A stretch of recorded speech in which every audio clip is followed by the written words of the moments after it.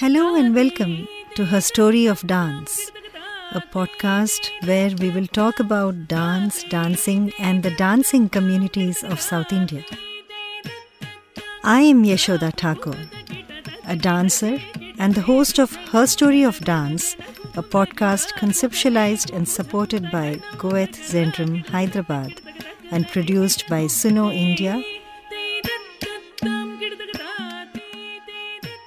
So far, we have spoken about what the term Devadasi means, where, when, and how she performed, her patrons, and more importantly, we tried to understand the ambiguity around the issue of her caste.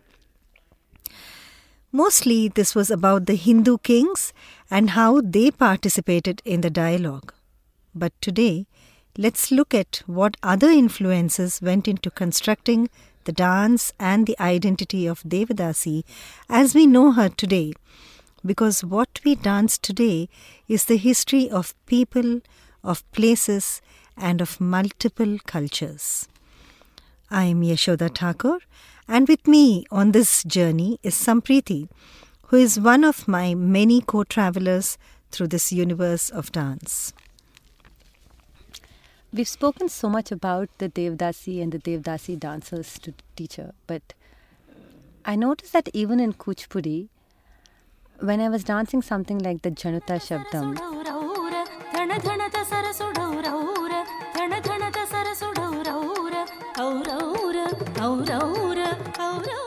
I knew that I was portraying a Devadasi, and it may have come from what the Devadasis performed, that is their repertoire, but I'm curious about the words that went into the Januta Shabdam teacher. There were things like Sahebu, Sallamu, which sound like Urdu words to me, and I know they're actually Urdu words. I'm a Hyderabad girl.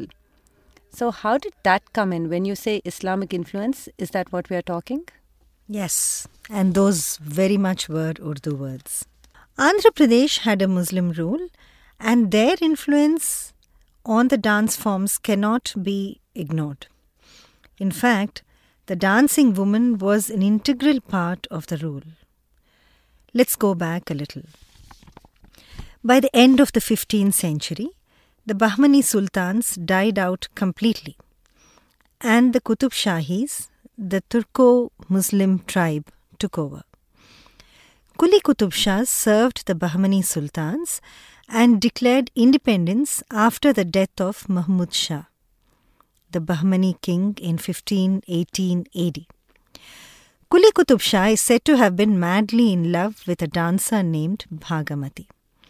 He actually married her, and it is even said that the original name of Hyderabad, Bhagyanagara, was after her. The Qutub Shahi dynasty is of particular importance in our discussion as it is a crucial link to the story of the modern-day classical dance of Kuchipudi. We shall talk about it at a later stage. It is said that they were very artistic and conscious of the well-being of the state. Persian architecture is an aesthetic by itself. The local language of Telugu was patronized even as Persian language, Farsi in particular, as Iran prefers to call her language, integrated into Telugu society in different ways. This aspect opened up to me, much to my excitement, when I learnt the Javalis from the ladies. I should have questioned myself when I came across the Farsi words in Kuchipudi. But I was so engrossed in the physicality of the dance and the visual aspect that I did not think of the history the usage carried with it. In other words, I was full of myself. The Javalis I learned from the Kalavantulu ladies use words like wazir, salam, bezar, hi, and so many more.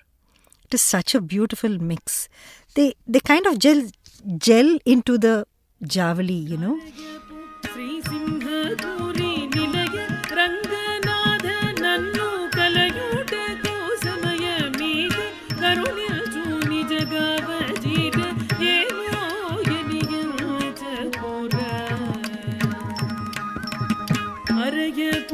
ಶ್ರೀಸಿಂಹಪುರಿ ನಿಲಯ ರಂಗನಾಥ ನನ್ನು ಕಲಯೋಟ ಕೋಸಮಯ ಮೀದೆ ಕರುಣ್ಯ ಚೂಲಿ ಜಗವ ಜೀರ ಏನಿಯ ಚೂರ ನಾವಲ್ಲ ನೇರ ಮೇಮೋಯನಿಯ ಚೂರ ನಾಮನ ಸದಿಯೇ ಯೋಯನಿಯ ಚೂರ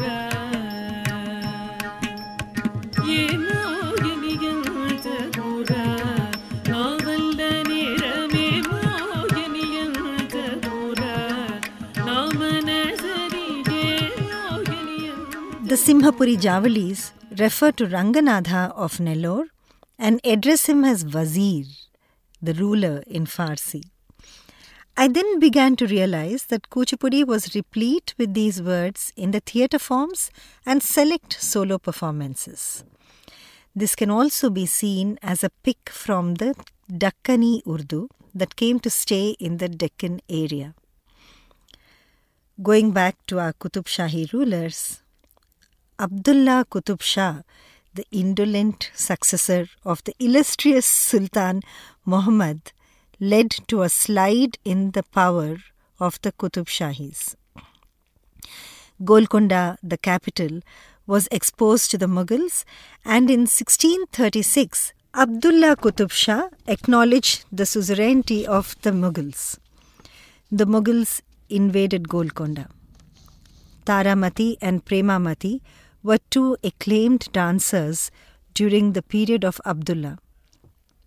Monuments and remains in the memory of the two still exist in Hyderabad. His successor, the last Qutub Shahi ruler, Abul Hasan Qutub Shah, popularly known as Tanisha, was a ruler with high administrative acumen. He resisted the Mughal invasion with all his might, even while keeping the interference of English merchants at bay with the help of his ministers Madanna and Akkanna. But Tanisha became a victim of treachery. This was when an Afghan general opened the gates of Golconda to Aurangzeb, the fanatic Mughal king, at midnight. Golconda fell in 1687. ఏ తీరుగన్నను దయజూచెదవో ఎనవంశోత్తమ రామా ఏ తీరుగన్నను దయజూచెదవో ఎనవంశోత్తమ రామా నాతరమా ಭವಸಾಗರ ಮೀದನು ನಳಿನದಳೆ ಕ್ಷಣ ರಾಮ ನಾತರಮ ಭವಸಾಗರ ಮೀದನು ನಳಿನದಳೆ ಕ್ಷಣ Rama.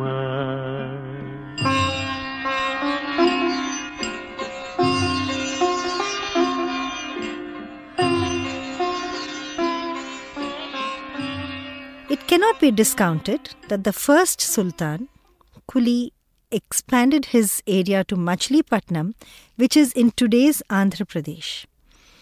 The celebrated devotee poet Kancharla Gopanna, well known as Ramadasu, constructed the Bhadrachalam temple for Sri Rama during the period of Tanisha.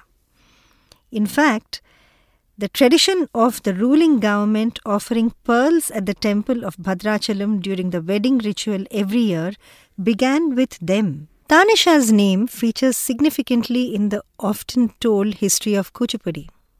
You know this? Oh yes, I do. This is very much part of the history of Kuchipudi that we learn. Where he gave the Kuchipudi Bhagavatulu the land when he was impressed by their performance, and that is true. And we know that that's the village Kuchipudi that exists today. But Ramya says something else. Her research proved something else to her. By Ramya, do you mean Ramya Pucha? Right. The one who looked at Kuchipudi in a different light. Her work, Revisiting the Classical, A Critical History of Kuchipudi Dance, has such wonderful insights into how we understand the history of Kuchipudi. I understand she's the assistant professor at the Institute for Women's Studies as well as the Hugh Hodgson School of Music.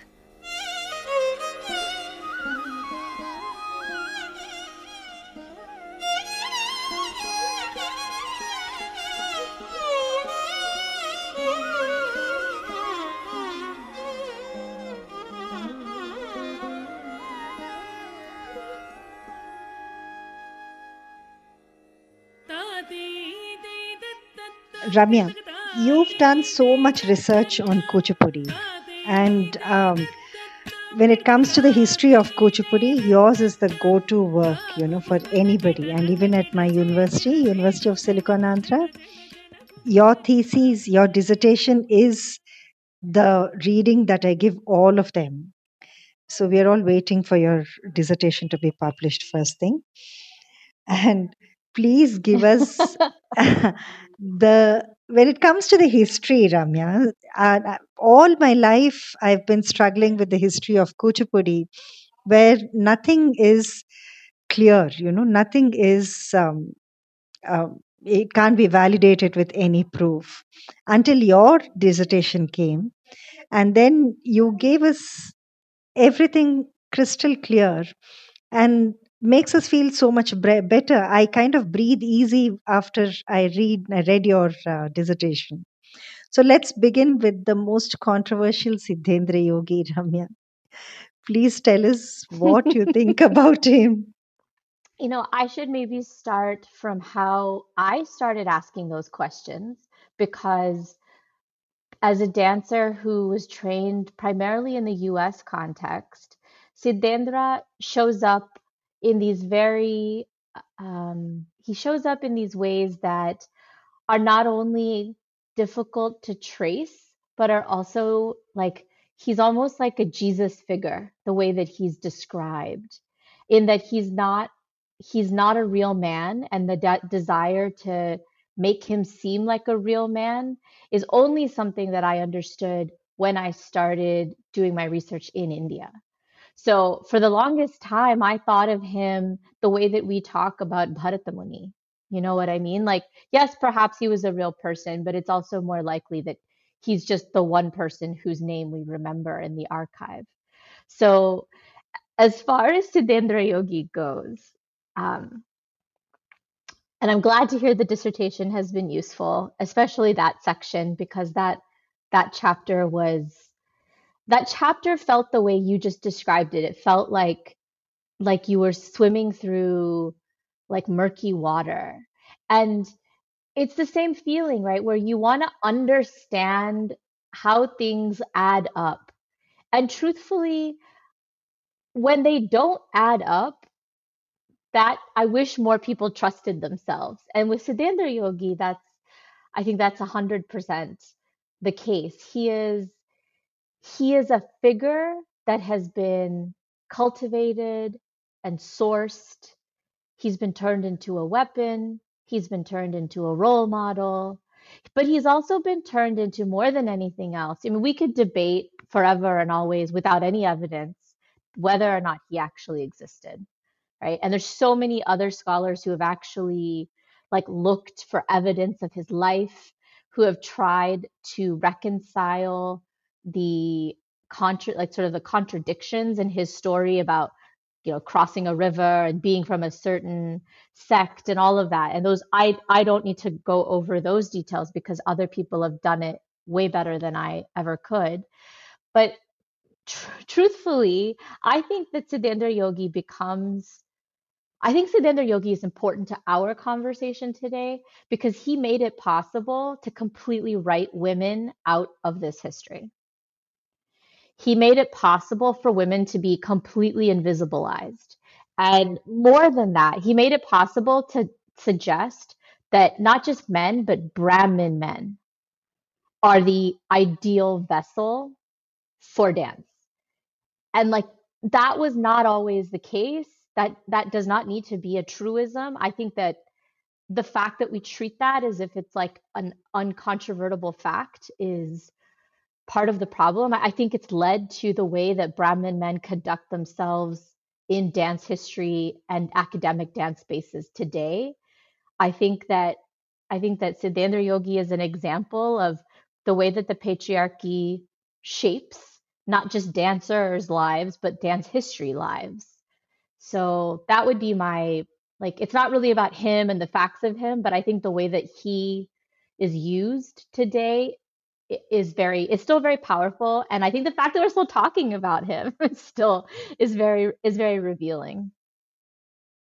Tanasha is much like Siddhendra Yogi. He's treated as a evidentiary figure of how Kuchipudi Brahmins located in a particular area were responsible for developing this art form and creating some sort of enclave where it was protected, nourished, and the story as it is told, I should be clear, there's very little archival evidence, there's very little material evidence that any of this actually happened. But the story as it's told is that he was traveling through the area, and Tanasha that is, and he stumbled upon this performance by these men, and he was so taken by it that he granted them as a gift the land that they were occupying. So Tanasha is usually used as evidence of like a patron who gave this group access to this land, but he's also used as historical evidence that since the 15th century or 16th century, however far, the dates are often very inconsistent. So, but the dates are incredibly inconsistent. They almost never use the same dates, which actually just goes to show that it's not whether or not this is true that is so powerful. It's that people believe it's true, which at the end of the day is the same thing, kada? So.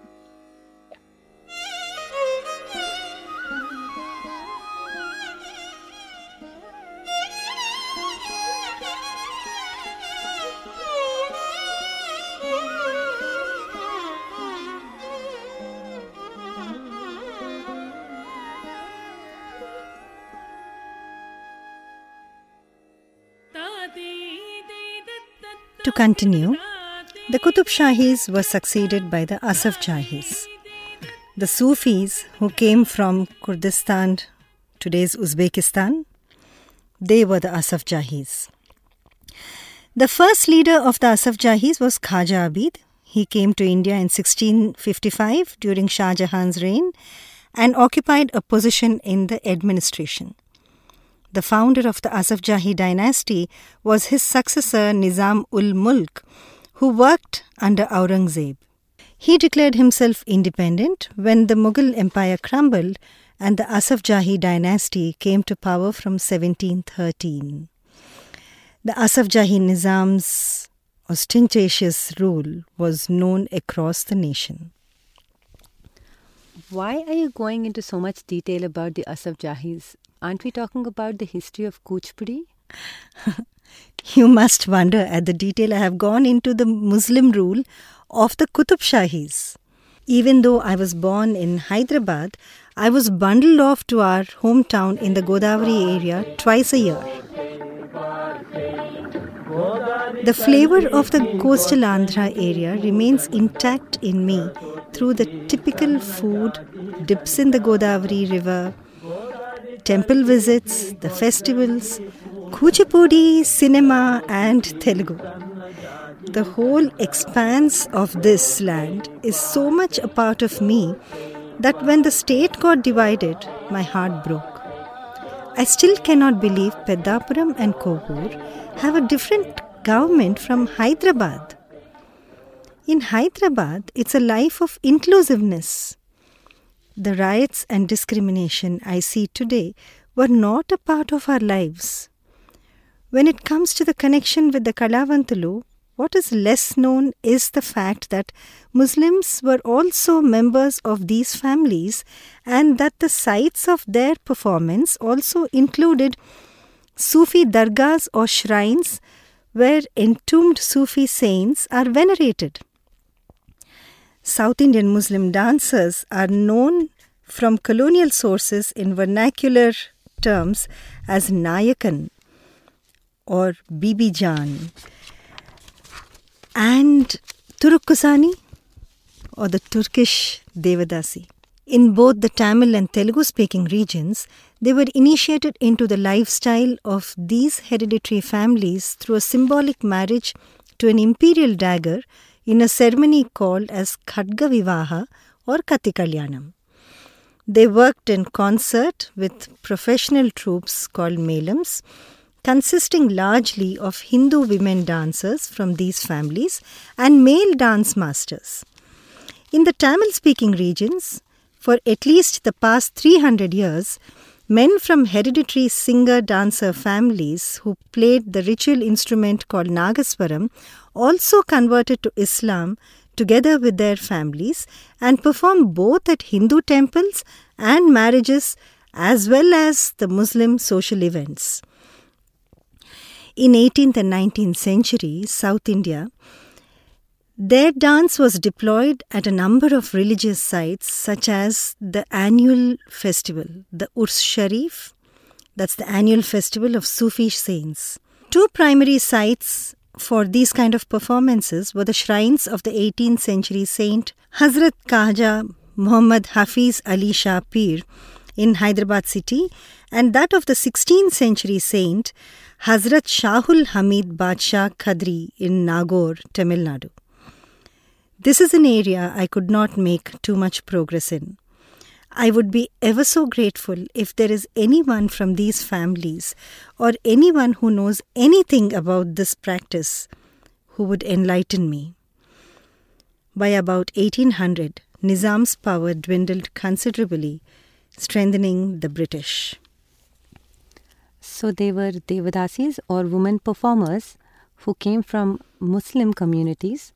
They danced also at sites that were important to the Muslims. And then you also parallelly had the Devadasis dancing in the temple settings.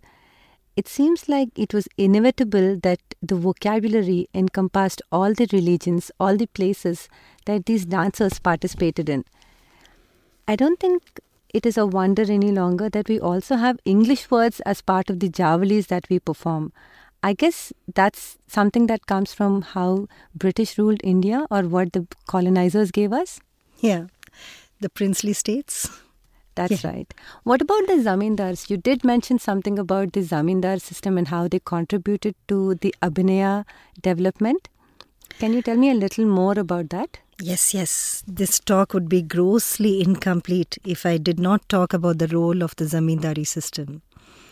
As we go through the zamindari period, do keep in mind that the British were getting more and more entrenched and powerful in India. The British Crown had taken over by 1859. A few facts quickly. The zamindari system was introduced by Cornwallis through the Permanent Settlement Act in 1793 in Bengal. They were the landowners with rights to collect the rent from the peasants. The zamindari system in Madras Presidency, our area right now, was largely modelled after this but was unsuccessful and was wound up in 1852. A few of them, however, remained till India's independence. Few of them were larger than a few princely states.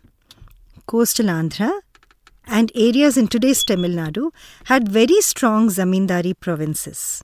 In fact, these zamindars, as the rulers were addressed, were generally very generous patrons of the Kalavanthulu dancers in Andhra and the Ishai Velalar dancers in Tamil Nadu. It really was one large Madras presidency with no divisions as we have today. Ramnad, Ganapur, Shivaganga, Pudukottai and Travancore were a few of the princely states in today's Tamil Nadu and Kerala.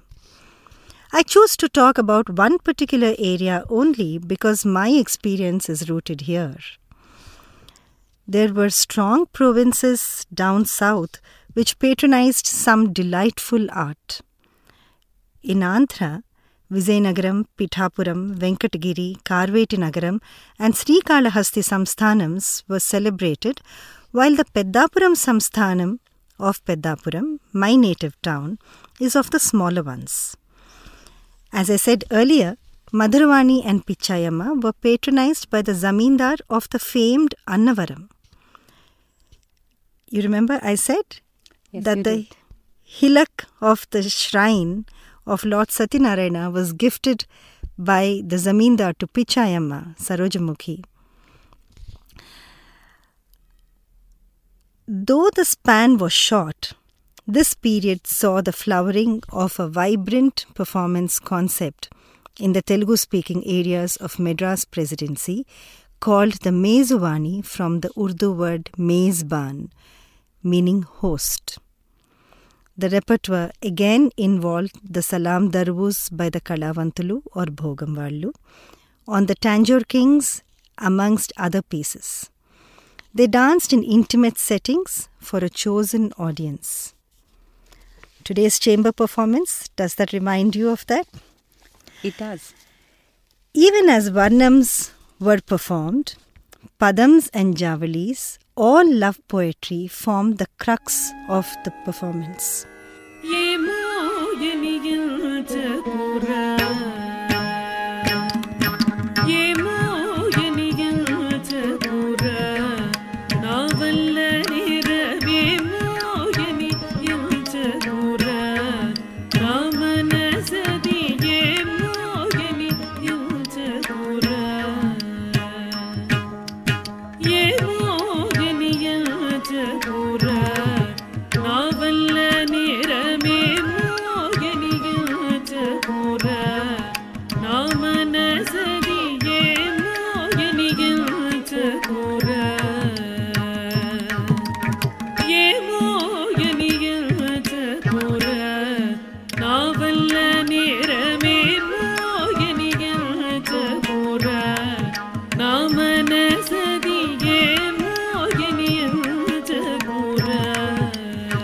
The Javali is a short piece of love poetry and was developed in the 19th century, initially at the Mysore court of Mumbadi Krishnaraja Odiyar III. This was 1799 to 1868. Also, Chamaraja Odiyar IX, 1881 to 1894. The Javalis were a signature of the Kalavantulu. Bolder and lighter than the Padam, unabashedly erotic, the Javali was the mainstay of the women in coastal Andhra. Kshetriya Padams and quite a few Javalis were performed across Madras Presidency. The higher tempo and the boldness in expression of the Javali endears it to the audience. There was also the influence of the Parsi songs. By Parsi songs, do you mean the songs that were part of the Parsi theatre? Yes. Let me explain. During colonial rule, troops performing Shakespearean theatre toured places presenting their productions. Eventually, they integrated the local artists and indigenous theatre forms into the aesthetic of the Shakespearean theatre. This was a pan-South Asian phenomenon. They used the local languages, as in Gujarati, Hindi and Urdu in Bombay, and presented the shows through the stage techniques, costumes, and even narrative patterns of the modern theatre. This theatre was patronized by the Zoroastrian community in Bombay initially, and so came to be called the Parsi theatre. As this theatre travelled south, the forms were affected by them. Professor Harikrishnan explains the influence of this phenomenon on the Tamil art forms vividly in his celluloid classicism. Kuchipudi is another form, greatly affected by the Parsi theatre in the present context. The trickling in of the Hindustani tunes and the catchy beat are a clear outcome of the Parsi theatre.